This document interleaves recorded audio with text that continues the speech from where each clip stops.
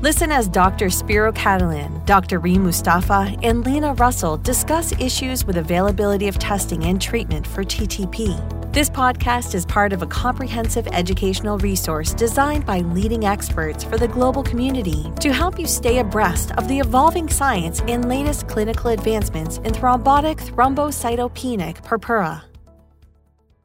Hello, everyone. My name is Reem Mustafa. I'm one of the nephrologists at the University of Kansas Medical Center, and I'm joined here today by Dr. Lena Russell, an intensivist from the University of Copenhagen Hospital in Denmark, and Dr. Spiro Catalan, a hematologist from the Ohio State University. And we would like to discuss a really important topic about when to suspect TTP and what should you do when you suspect TTP. Dr. Russell and Dr. Catalan, what are your thoughts about that? Well, I think it's interesting that both Dr. Russell and I would come at this from a slightly different perspective, her being an intensivist and myself being a hematologist. But I think in both situations, TTP can show up clinically. And the hardest part about diagnosing TTP is sometimes just thinking about it. When should you be thinking about it? With the thrombocytopenia, with that mechanical hemolysis, the fragmented cells in the peripheral blood, these schistocytes, and most importantly, without any other explanation, you really need to think about the possibility of a diagnosis of TTP. I think as an ICU physician that the most common patient we will see with fever and organ dysfunction and thrombocytopenia will be patients with sepsis. And the most common reason for not thinking and testing for TTP is simply that we get the diagnosis wrong. We will think about DIC, we will think about sepsis, we will think about infections, and there will be lots of other thoughts in our head before we get to contacting the hematologist and start discussing TTP.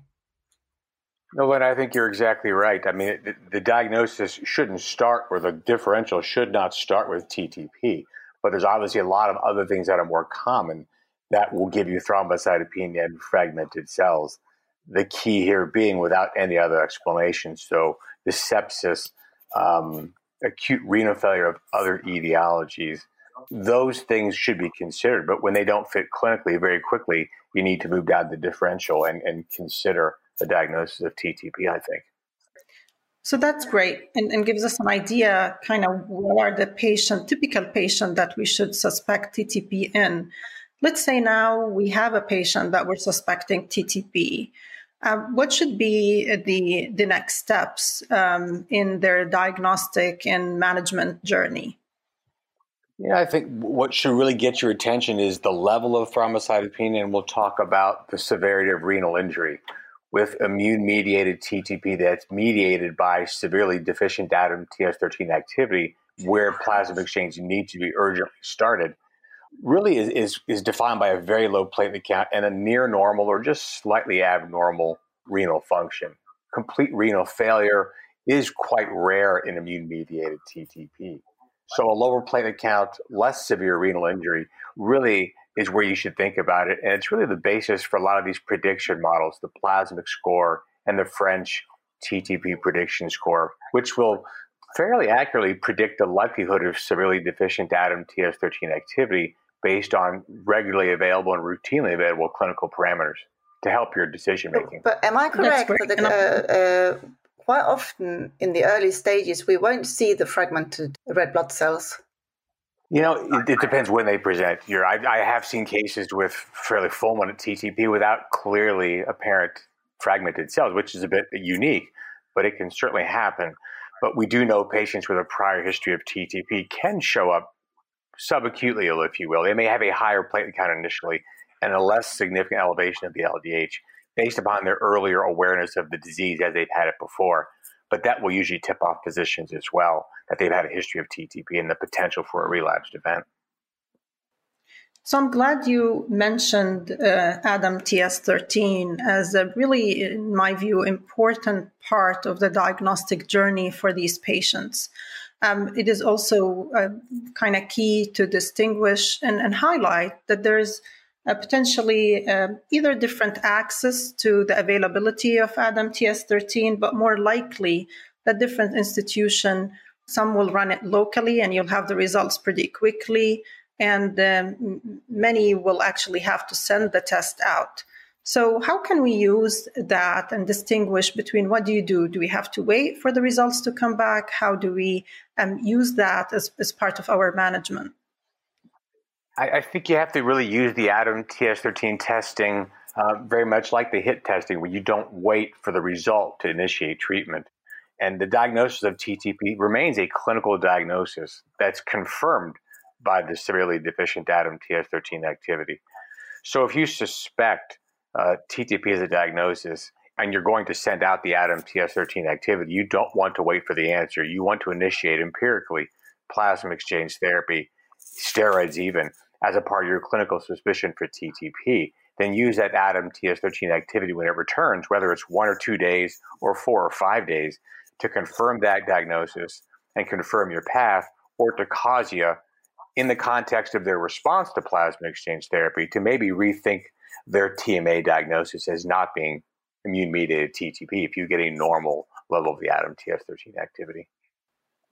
How can we kind of incorporate? We now have newer treatments like caplacizumab.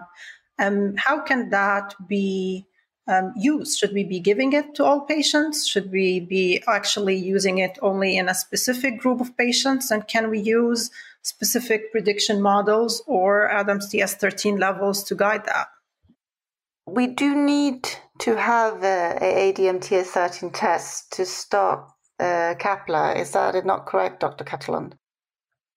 You know, with the right clinical suspicion, it's very reasonable to start caplacizumab with steroids and with plasma exchange therapy.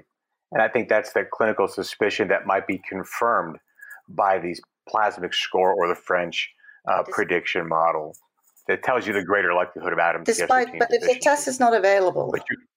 Well, certainly, yeah. These are all part of the discussions, obviously, of the ICH guidelines. And without access to the ADAM-TS13 testing as in-house or send-out, it's not recommended that caplacizumab be used because you can't confirm the diagnosis as well as monitor when it's safe to stop the caplacizumab. So I think it certainly goes hand in hand with the caplacizumab therapy. You need both together. And maybe that could guide decisions for some centers to actually transfer patients to centers with experience and availability of these modalities, whether testing or treatment, as they see needed. Yeah, I think you go back to what Lene said very initially about other causes of thrombocytopenia. And what you really don't want is caplacizumab, which impairs what you want to do, impair this VWF function binding to platelets, which can lead to a potential for bleeding complications. So when the right patient gets caplacizumab, it's a very safe and effective drug. When the wrong patient gets caplacizumab, where there's not a high clinical suspicion or likelihood, you could have significant bleeding complications potentially. It will be very interesting to see what happens now out of the large trials if Kaplan becomes more widespread, because like you said, there's a risk of bleeding complications. And if we have to wait, or you might be in a place where you have to wait 4 to 7 days to get the ADAM-TS13 result, we might start to see effects that was not seen in the randomized trials. It would be very interesting. No, I agree. It's the real-time application of the treatment in the real world. Well, thank you very much, Dr. Catalan and Dr. Russell. This was a very informative and really interesting discussion. I do think the fact that we have caplacizumab now as an option for treatment for these patients is a very exciting time. And we all look forward to see how it's going to be used and implemented and to see the real life long-term effects when using it with patients. Check back for more podcasts on thrombotic thrombocytopenic purpura. Additional education on TTP is available on academy.isth.org.